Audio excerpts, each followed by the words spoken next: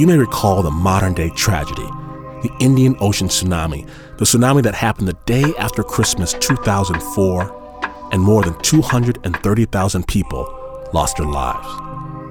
Snap storyteller Jeff Greenwald, he went to the island of Sri Lanka, one of the hardest-hit countries, to do some humanitarian aid work just a few months after the event.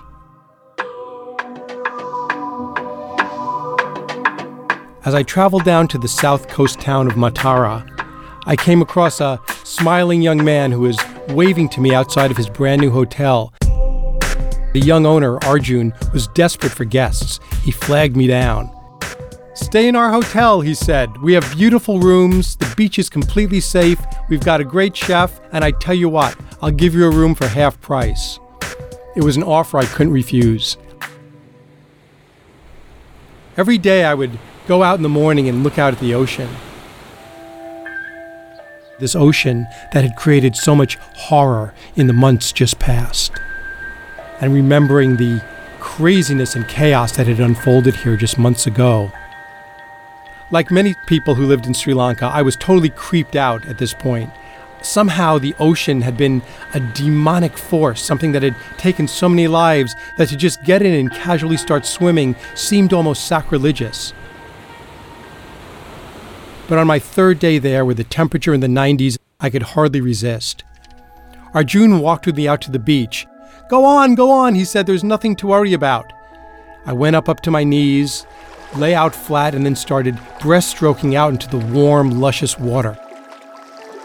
I swam out for about 50 yards, and then I stopped. The water was so shallow that I could easily stand up.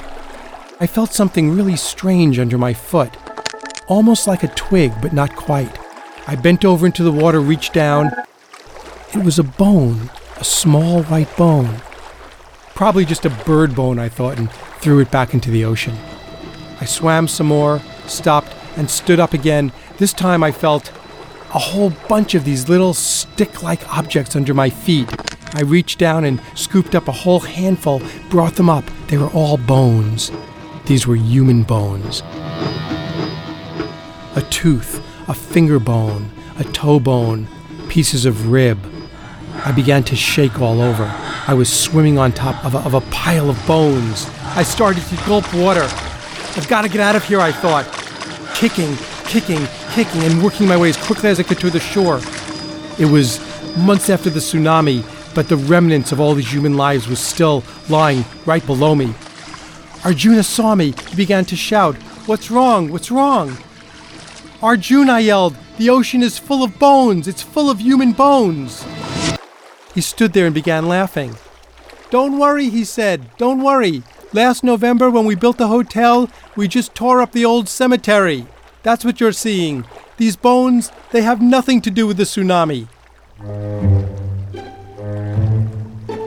Arjun was right. Somehow, that made it all okay. I opened my hand and looked at the bones, which I'd still been clutching. They were no longer so terrifying. These weren't the remains of victims who had been lost in the tsunami. These are anonymous bones, antique bones of people who had died over generations, many of them peacefully, some of them in their sleep. I let them fall into the water and began my breaststroke out towards the horizon, perfectly content to swim above this ocean of bones.